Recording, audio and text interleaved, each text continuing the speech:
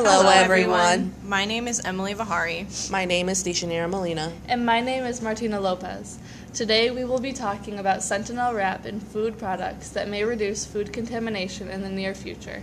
We will be discussing the latest CDC reports of food contamination, food safety, E. coli, food processing and production, Sentinel wraps, and other biosensor methods used today. The Centers for Disease Control and Prevention provides annual reports on foodborne outbreaks based on reports provided by county and state health departments. Government agencies are responsible for setting food safety standards, conducting inspections, ensuring that standards are met, and maintaining an enforcement program to deal with those who do not comply with standards. The CDC estimates that 1 in 6 Americans get sick from contaminated foods or beverages each year, and 3,000 people die. The CDC uses a program called PulseNet to detect recent outbreaks. PulseNet uses DNA fingerprinting of bacteria to detect local and multi-state outbreaks. This can allow researchers to identify outbreaks early and take care of them before they get out of hand. And there is at least one PulseNet laboratory in every state. So, a recent food contamination outbreak occurred between June and July 2018. A meat production company in Colorado recalled approximately 133,000 pounds of beef products that were packaged on June 21st of 2018, which also may have been contaminated with E. coli. The outbreak was investigated after 17 illnesses were reported and 1 death. The patients consumed beef from various stores that were supplied by the Colorado company. Stool samples were taken in order for diagnosis, and patients were given antibiotics and hydration treatments. Few patients lasted longer and experienced kidney failure. So, what's the government role in food safety?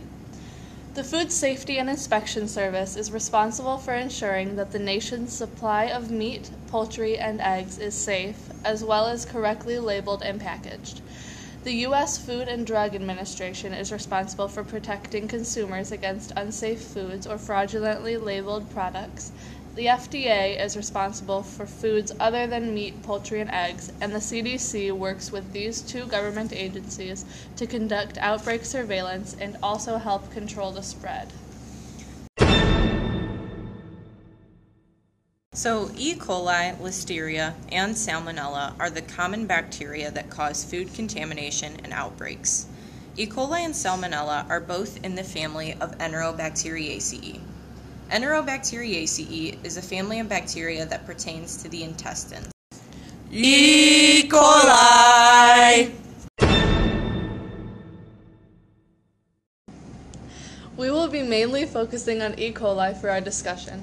E. coli is different because it can live in our intestines without causing any issues, but there are some types of E. coli that can cause severe illness in humans. Shiga toxin-producing strains of E. coli are responsible for most food-related E. coli infections. So let's get into the roots of E. coli to better understand the bacteria. Escherichia coli, or E. coli, is the most common and important member of the genus Escherichia. Escherichia is a genus of gram-negative, non-spore-forming, facultatively anaerobic, rod-shaped bacteria from the family Enterobacteriaceae. If we break the term down, entero means pertaining to the intestine. Bacteria is what most people know, a microscopic living organism.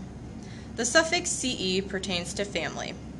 So in other words of the description in Escherichia, it is a genus of bacteria that does not require oxygen for growth, but can grow in the presence of oxygen if needed.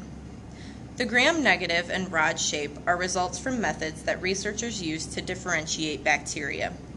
However, as a rule of thumb, gram-negative bacteria are more dangerous than gram-positive because their outer membrane is often hidden by a capsule or slime layer, which hides the antigens of the cells and so acts as a camouflage.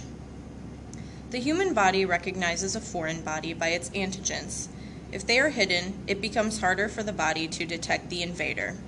That is why it is important to study and diagnose any infections caused by E. coli. E. coli is associated with a variety of diseases, including gastroenteritis and extraintestinal infections such as UTIs, meningitis, and sepsis. Large numbers of E. coli are present in the GI tract.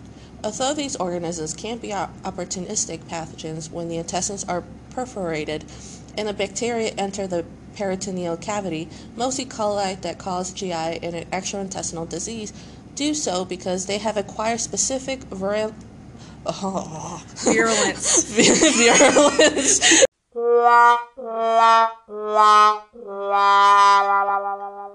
Factors encoded on plasmids or in bacteriophage DNA.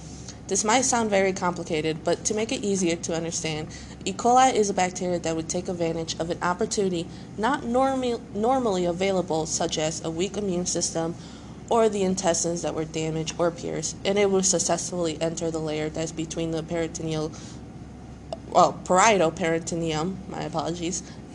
which is the layer that surrounds the abdominal wall, and the visceral peritoneum, the layer that surrounds the internal organs. However, E. coli are very common bacteria in the gastrointestinal tract and part of the normal bacterial flora, but some E. coli strains are able to produce a toxin that would produce a serious infection. The effectiveness of E. coli as a pathogen is illustrated by the fact that the bacteria are, number one, the most common gram-negative rods isolated from patients with sepsis, number two, responsible for causing more than 80% of all community-acquired UTIs as well as many hospital-acquired infections, and number three, a prominent cause of gastroenteritis.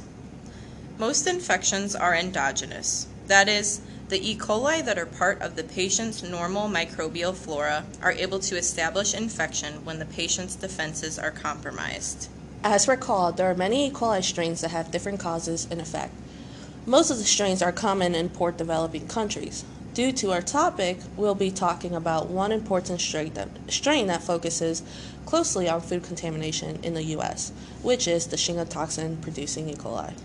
Shiga toxin-producing E. coli, or STEC, as the name suggests, this E. coli strain is capable of producing Shiga toxins, with the potential to cause severe enteric and systemic disease in humans. Two major Shiga toxin types, STX1 and STX2, have been associated with strains that cause human disease. STEC is a public health concern because of the potential for outbreaks and the risk of serious complication. It is estimated that these bacteria cause 73,000 infections and 60 deaths each year in the United States alone. STEC disease is most common in the warm months, and the highest incidence is in children younger than 5 years. Most infections are acquired through consumption of fecally contaminated food and water. Sounds gross, huh? Well, we don't think about it much, but the main reservoir of E. coli strain is the grass-feeding animals such as cattle. Their meat might become contaminated by fecal matter due to poor processing methods during slaughter, and their feces might end up contaminating other foods such as milk, vegetables, and water. Ingestion of fewer than 100 bacteria can produce a disease, and person-to-person spread may occur. Disease caused by STEC ranges from mild uncomplicated diarrhea to hemorrhagic colitis, with severe abdominal pain and bloody diarrhea. Initially, diarrhea with abdominal pain develops in patients after 3 to 4 days of incubation. Vomiting is observed in approximately half of the patients, but a high fever is generally absent. Within 2 days of onset, disease is between 30% to 65% of patients progresses to a bloody diarrhea with severe abdominal pain. A complete resolution of symptoms typically occurs after 4 to 10 days in most untreated patients. STEC can also cause hemolytic uremic syndrome, or HUS. HUS is a condition caused by the abnormal destruction of red blood cells. HUS has preferentially associated with the production of STX2, which has been shown to destroy glomerular endothelial cells.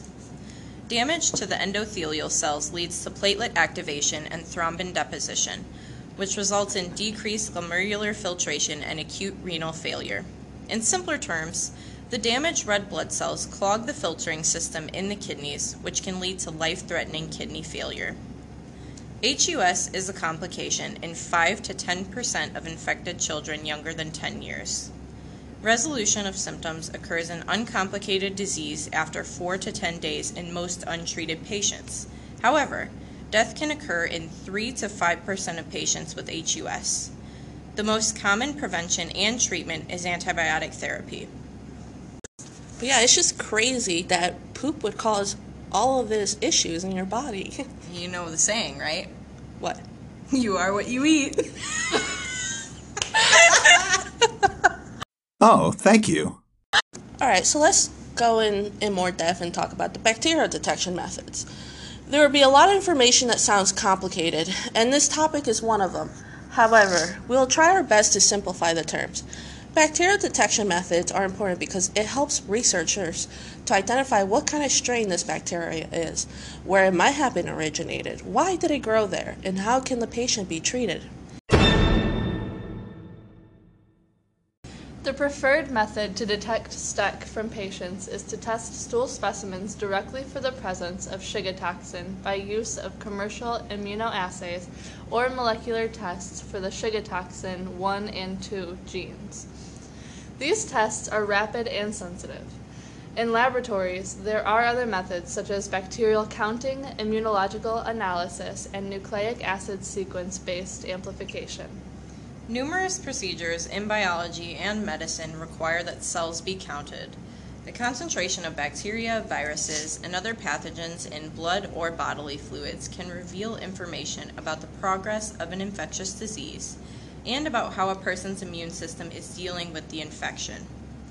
Knowing the cell concentration is important in molecular biology experiments in order to adjust the amount of reagents and chemicals applied to the experiment.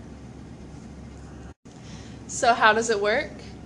We have all seen movies where a lab technician lifts a petri dish over her head, but under the light, and then suddenly looks at the camera as if she just discovered a cure. Well, researchers use the petri dish or agar plates in order to get pure colonies of bacteria. Bacterial counting is based on the number of colonies that have grown in the dish. This dish is placed on a hemocytometer, which creates a volumetric grid that helps counting to be accurate on the number of particles in a cube and calculating the concentration of the entire sample.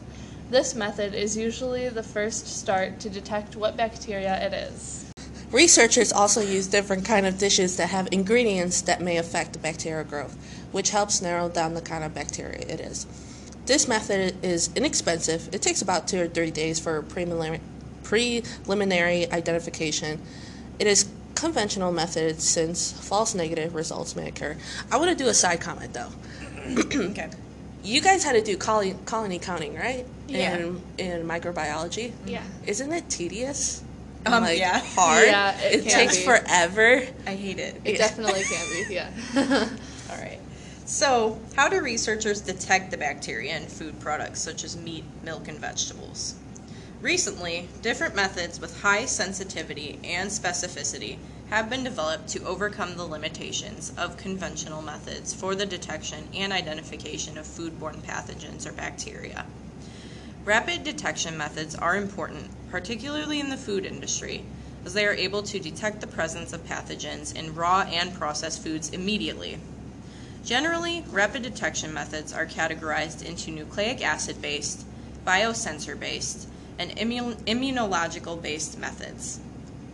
Nucleic acid-based methods operate by detecting specific DNA or RNA sequences in the target pathogen. This is done by hybridizing the target nucleic acid sequence to a synthetic oligonucleotide, which is complementary to the target sequence. Oligonucleotide usually refers to a synthetic laboratory-made DNA or RNA strand. Toxin-related genes in E. coli can be detected by nucleic acid-based methods. The recent nucleic acid-based methods described are simple polymerase chain reaction, PCR, multiplex polymerase chain reaction, MPCR, real-time quantitative polymerase chain reaction, qPCR, and nucleic acid sequence-based application, which is NASPA, and loop-mediated isothermic amplification, which is LAMP, and microarray technology. PCR is the most common molecular-based method for the detection of foodborne bacterial pathogens. It allows for the detection of a single bacterial pathogen that is present in food by detecting a specific target DNA sequence. PCR operates by amplifying a specific target DNA sequence in 3 stages. The first stage is to denature it, which is when the double-stranded template DNA is heated to separate it into 2 single strands. The second stage is annealing, which is when the temperature is lowered to enable the DNA primers to attach to the template DNA. The third stage is extending, in which the temperature is raised and the new strand of DNA is made by the Taq polymerase enzyme. The PCR products are then visualized in gel electrophoresis. Unlike PCR, which requires thermocycling system, NASPA, or nucleic acid sequence base amplification, is normally used for amplification of RNA, whereby the single-stranded RNA template is converted into complementary DNA by the reverse transcriptase during the reaction. The products are usually detected by gel electrophoresis. However, gel electrophoresis is not cheap. It is expensive. Therefore, a new development of a real-time NASPA is used, which uses fluorescently labeled probes, which are molecular beacons, to detect the single-stranded RNA amplicons. This is commonly used to detect foodborne pathogens such as E. coli. And the last method that I would like to mention are the immunological-based methods. The detection of foodborne pathogens by immunological-based methods is based on antibody-antigen interactions, whereby a particular antibody will bind to its specific antigen. There are many more detection methods for foodborne pathogens, but we just wanted to explain specific methods since they will be relevant later in our talk when we discuss the discovery of a new packaging method that may prevent food contamination while being cost-effective.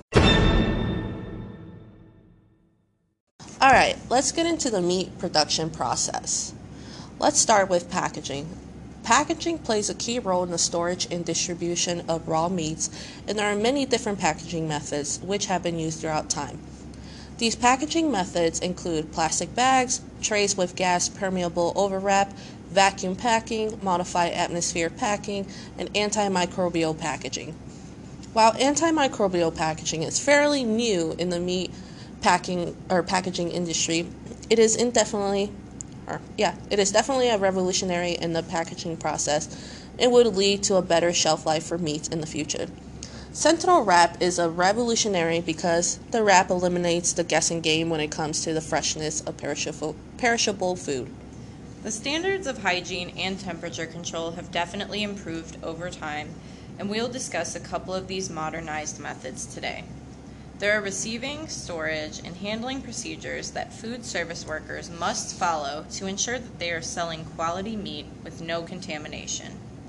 The receiving procedures include ensuring all packages are sealed and not damaged, checking the temperature of the delivery truck storage area to ensure that it was cool enough upon arrival, storing and moving all of the meat products immediately to their correct storage coolers, ensuring fish, meats, and poultry are kept as far apart as possible, checking cooler temperatures daily and recording data according to the health department regulations, and ensuring cooler and freezer doors are kept closed at all times. These receiving procedures ensure that meats are handled in a safe and timely manner before being sold to customers. Meat must be packaged appropriately to avoid spoilage or freezer burn. Cut meat products are wrapped in permeable films on trays or vacuum packed after cutting, and products for frozen storage should be vacuum packed or wrapped tightly in freezer paper to avoid freezer burn. Coolers must be maintained at 0 degrees to 2 degrees Celsius, which is about 32 to 35.6 degrees in Fahrenheit. This is the safest method in the temperature range to store meat as well as maintain flavor and moisture. Today, the most common meat cooling units are the blower coil type, which circulates cool air via coils. Fans then draw air from the floor up through the cold coils and then drives air back into the cooler area. Another important aspect of meat storage is maintaining the humidity in a frozen storage unit. To maintain the moisture in meats. To maintain God, Emily!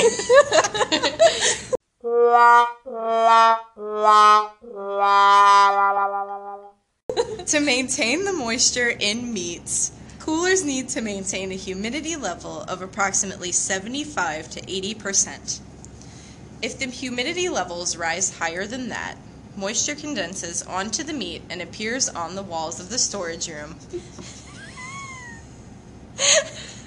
and creates an optimal environment for bacterial growth. Modern meat coolers also have a defrost cycle to ensure that the blower coils are not covered in ice and can work properly. Once meat processing begins, a few steps must be taken to reduce any additional contamination. These steps include: do not allow products in any kind of box to come into contact with any work surface or floor. Properly clean and sanitize processing tables and cutting boards. Maintain separate cutting and processing areas for different types of meat. Clean and sanitize boards immediately after use. Thoroughly sanitize meat slicers and tenderizers between uses for different meats. These pose a severe risk for cross-contamination. If possible, process different raw meats on different days. This helps minimize the risk for cross-contamination. Taking all of these steps in receiving, storage, and handling of meats ensures that the products are safe for human consumption. These steps decrease the risk for contamination before the products get to the customers.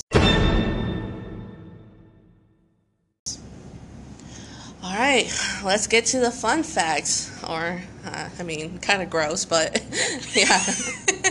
Nasty. Okay, so we have covered the latest CDC reports and how E. coli is one of the main foodborne pathogens that leads to food contamination.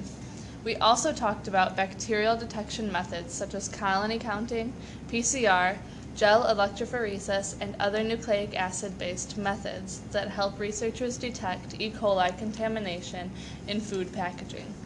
We want to briefly explain some of the methods because they play a large role later in our talk. And lastly, we have talked about the methods and processes for food and meat packaging that may help you to understand what happens to your food before they are put on the shelves. Sounds like it's a simple and squeaky clean process, right? Well, it is, but things happen. Gross things. What do you think about rat hair in your peanut butter? We want to give you a little insight on food regulations from the FDA. So here are some fun facts about our food that we buy. According to the FDA, there are a list of levels of natural defects in food and present no health hazards for humans. This handbook lays out a maximum level of allowable contaminants for over 100 food items, from allspice to wheat flours, and before the item is considered contaminated and should not be consumed. These little critters could be introduced to the food before, during, or after the food was harvested, or even during its processing and packaging. For example, in whole ginger, the FDA allows up to 3 milligrams or more of mammalian excreta per pound. So as an example, 3 milligrams of mouse poop per pound is the maximum amount that is allowed in whole ginger.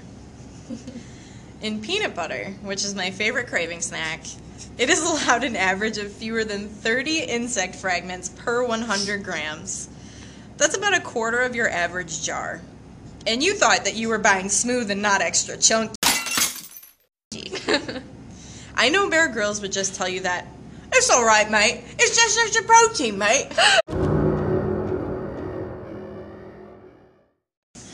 The handbook states that it would be economically impractical to grow, harvest, or process raw products that are totally free of non-hazardous, naturally occurring, unavoidable defects. Now let's take a break on what may go in our food and begin to talk about the packaging material that is used to prevent food contamination. Before that, we had trouble finding stuff that could be allowed in meats, right? Yeah. Yeah. On Facebook, I just watched a video of this guy pulling a worm out of a raw meat. And I was grossed out. I'm like, oh, this is not allowed. But after looking at the comments, people were saying that it's normal.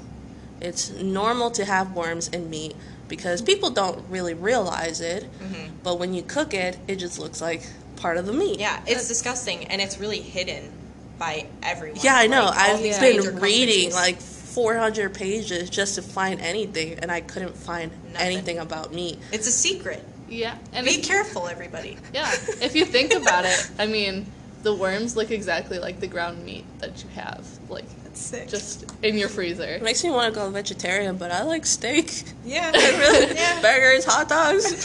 You got it. I guess I don't want to know what's in it. So let's talk about biosensors. Food contamination detection methods can be categorized as slow colony counting methods and immunology-based methods, and rapid such as time temperature sensors and bacteria detecting sensors. With respect to an on-shelf food monitoring needs, conventional methods are not acceptable to be used since they are not integrated in food packaging and require several handling steps. Biosensors are the new generation of rapid detection methods that combine a bioreceptor with a detector that would capture and report presence of specific target. They have shown to have great potential for microbial pathogen detection in food production change, and are continuously leading to a reliable and promising advances in food pathogen detection. Considering the recent improvements in biosensors over the last couple of decades, current technologies need to enhance in 3 major criteria so that biosensors are suitable for food packaging purposes: self-reliance, stability, and readability. Self-reliance of the sensors make them independent from complicated steps and other devices. Stability helps the sensors to endure their shelf life and prevents bioreceptors from being released into the food source. Reliability makes replacing bioreceptors easy and having biosensors with different functionalities possible. Biosensors, developed based on liquid phase sensors or lab-on-chip devices, cannot easily be used for real-time food examination after packaging without taking the sample out of the stock. Packaged foods such as meat, apple, juice are directly in touch with the surface of the containers or covers. Therefore, a real-time on-surface sensing mechanism installed inside the food packaging and tracing of the presence of pathogens inside the packaged food are needed to be examined food safety.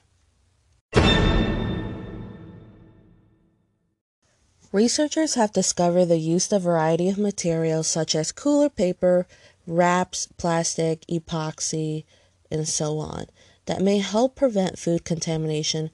But we all know that it still doesn't promise you that the meat or vegetables you just bought isn't contaminated. Well, mechanical and chemical engineers at McMaster collaborated with biochemists and developed a transparent test patch. This patch is called Sentinel Wrap and is printed with harmless molecules that can signal contamination as it happens. It will help consumers in the future to not just rely on the expiration date, nor just visualization. They claim that mass producing such a patch would be fairly cheap and simple. A food manufacturer could easily incorporate this into their production process. Sentinel Wrap is coated on one side with microarray of droplets of modified DNA molecule known as DNA enzymes. When pathogens such as E. coli come into contact with them, those DNA enzymes fluorescent. Then using a smart device, users could be able to read that fluorescence to determine if the food inside the wrap was spoiled or contaminated. Sentinel Patch is developed to be thin, transparent, flexible, and durable sensing surfaces based on DNA enzymes biosensors. So, what are DNA enzymes? A DNA enzyme is a piece of a DNA where the sequence has been chosen to do a specific activity. In the Sentinel Wrap, DNA enzymes are used as a cleavage event in the presence of a specific target. Basically, the sequence was designed in order to detect a presence in a bacteria, then the DNA is going to be broken into a particular location, in which that would lead the fluorescent detection. The reason why they believe it would be cheap and simple to use is because DNA enzymes are simply just printed by an inkjet printer, and it's printed on the polymer wrap. They describe this event easily with a simple analogy. If you can imagine that the DNA enzyme is like a rope, and there are scissors that are going to cut that rope in a specific place, those scissors are the presence of E. coli. On one side of the rope, you have fluorescence molecule. On the other side, you have a quencher. If the rope is intact, they cancel each other out. But if you cut it with scissors, and for the example E. coli, the two pieces become separate, and now the fluorescence can be detected because the quencher is no longer attached.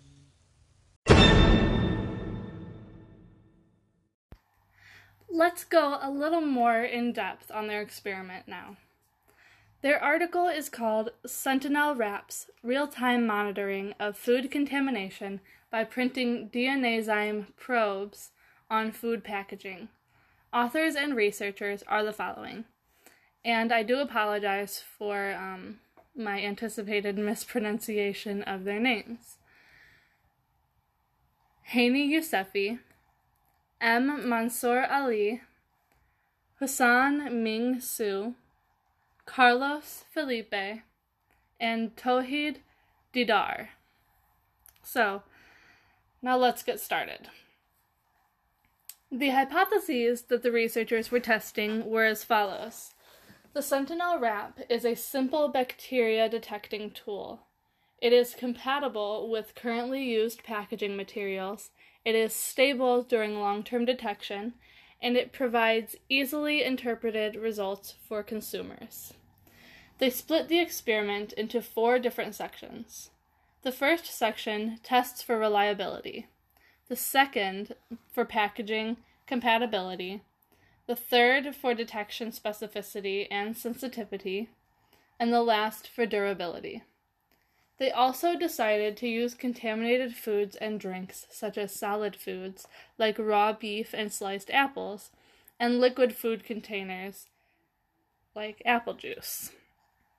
The surfaces were incubated with food samples in room temperature for 10 days to test the stability of the sensors to simulate the on-the-shelf storage conditions. In the first section of the experiment, they tested for the reliability of the product to give accurate reports even when exposed to harsh environments. To do this, they first identified the DNA enzyme that they chose to be RFD-EC1, which they chose because of its known sensitivity to E. coli. This was the control of their experiment, or the one that they used as a reference for the variable that they are testing. The variable that they are using to test the product is a modified version of the RFD-EC1 DNA enzyme that is called RFD-EC1 COP. The COP portion stands for cycloolefin polymer. The modification was an addition of an amine group, or a nitrogenous compound, to one end of the DNA enzyme that can attach to the polymer. The cleavage site was then attached at the other end of the DNA enzyme in order to cause the release of the quencher after the cleavage reaction. That reaction would create an increase in the fluorescence signal that could then be monitored using a scanner, making it quick and easy to find out if there is E. coli contamination in your product. One aspect of reliability they tested was immobilization. They wanted to know if the modified DNA enzyme would just wash off or rub off during the packaging process. They tested this by washing both the unmodified control DNA enzyme and the modified DNA enzyme with a 2-minute water rinse and a 1-minute buffer rinse. The results were that the unmodified DNA enzyme was washed away while the modified DNA enzyme was not. This suggests that the modified DNA enzyme had been successfully immobilized onto the polymer surface. They also tested the reliability of the DNAzyme with respect to a range of pH in products that it could be used for. For this, they incubated the immobilized probe sensors in solutions with various pH levels, pH 3 through 9, for 10 days to evaluate the stability of that attachment in harsh conditions. As a positive control, the sensor was also incubated in NaOH. The results indicated that the sensor was stable between pH levels of 3 and 9. So, as a recap for this first part of the experiment, they concluded that the Sentinel wrap is reliable and simple for the consumers. To test for the ability of the modified DNAzyme to monitor target bacterium in real time, in this second part of the experiment, they investigated it by exposing the sensor to live E. coli cells and measuring the fluorescence intensity of the surface at different time points. The fluorescence intensity increased 7-fold after a 2-hour incubation period, which does suggest that it is highly effective in measuring the exposure to contamination in real time, which is much quicker than traditional bacterial contamination testing. And the third part of the experiment tested specificity and sensitivity of the modified DNAzyme, RFD-EC1-COP, by incubating sensor films with several other gram-positive and gram-negative bacterial solutions for the same 2-hour period. These results showed that the fluorescence signals were significantly higher in the presence of E. coli compared to that of the other bacteria. This proves the specificity of the modified DNAzyme to the target bacterial pathogen E. coli. Further testing also revealed that it is very capable of detecting small concentrations of the contaminant, which is something that the unmodified DNAzyme did have trouble with. And the final part of their testing was to determine whether the RFD-EC1-COP DNAzyme could be used for continuous monitoring of contamination in packaged food products. For this, they conducted tests to ensure that no false positives could be given during a long-term incubation with food samples containing no contamination. After the many tests they described in the article, the results confirmed that the sensors are stable and reliable for at least 2 weeks. They concluded that the experimental results confirmed that the sensors using the modified DNAzyme possess great potential for use in food packaging and create surfaces that can specifically report the presence of target bacteria, which in this case was E. coli, in complex environments. They also add that there are low-cost attachments for cell phones that allow users to detect fluorescence signals, which could have a great benefit on the public health foodborne illness rates. Finally, they propose that the sensing surfaces could be useful in ways beyond prepackaged foods, but also for food preparation surfaces or in medical materials for dressing wounds. Now, I know that was a lot to wrap your head around, but I think the important thing to take out of this is that foodborne illnesses are very, very common, and they can be very dangerous. And this method for detecting bacteria seems to be, although it's not released yet, they haven't started using it on common foods, prepackaged foods in our grocery stores yet. It could be a way to really push through and, kind of come down hard on the food contamination that we see. There are recalls that happen.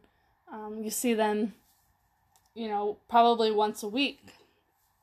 And I think this is a really good way to kind of crack down on that and really let the science of it kind of tell you what you're seeing. So I think this is a really good product, and I'm kind of excited to see where it goes and how it will affect the rates of foodborne illness across the country, perhaps across every country, the whole world. So I think it's going to be a really cool product.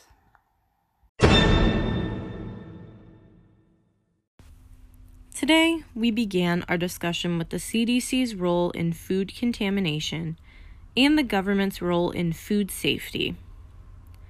We specifically discussed E. coli and its association with many different diseases.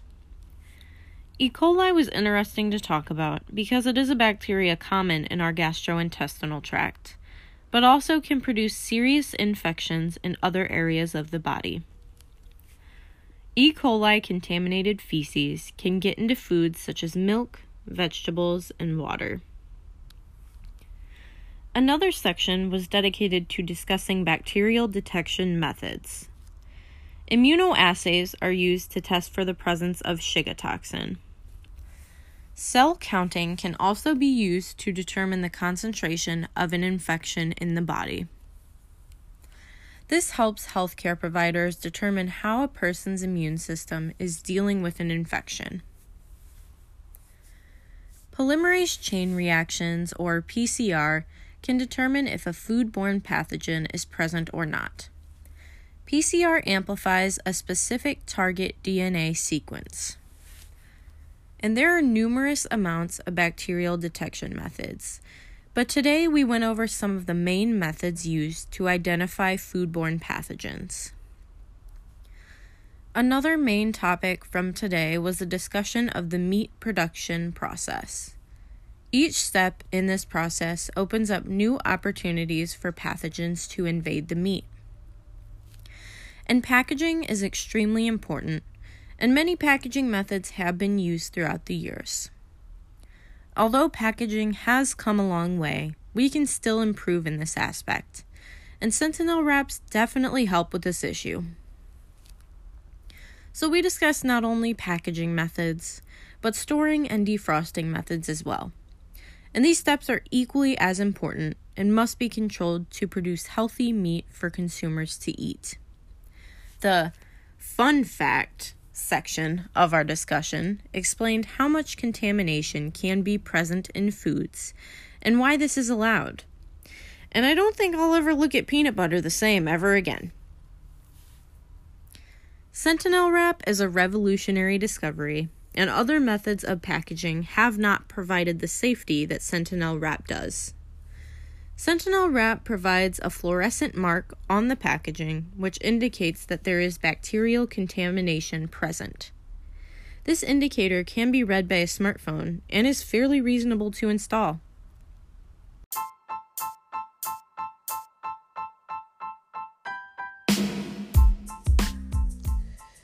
We would like to thank you for listening to our podcast on the topics of biosensor Sentinel wrap and food contamination. And now we would like to introduce you to a Sentinel wrap that was created by your one and only Emily Vihari.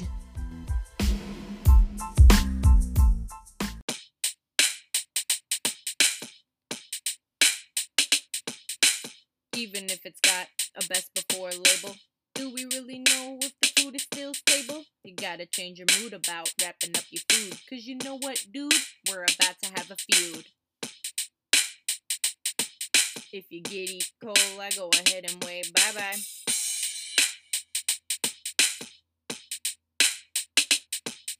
Production of the patch is a real winner, since the DNA enzymes generate through a printer. To read the patch, you can use your cell phone. Just scan the wrap and it'll tell you what you want to know.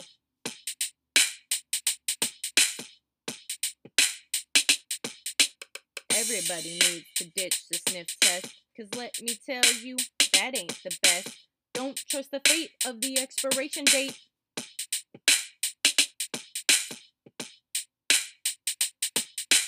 Come on, put on your thinking cap. Everybody should be using Sentinel rap. Be careful if you don't use the rap. You may just end up in a death trap.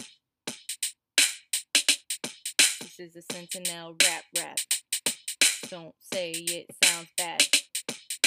We worked real hard on this podcast.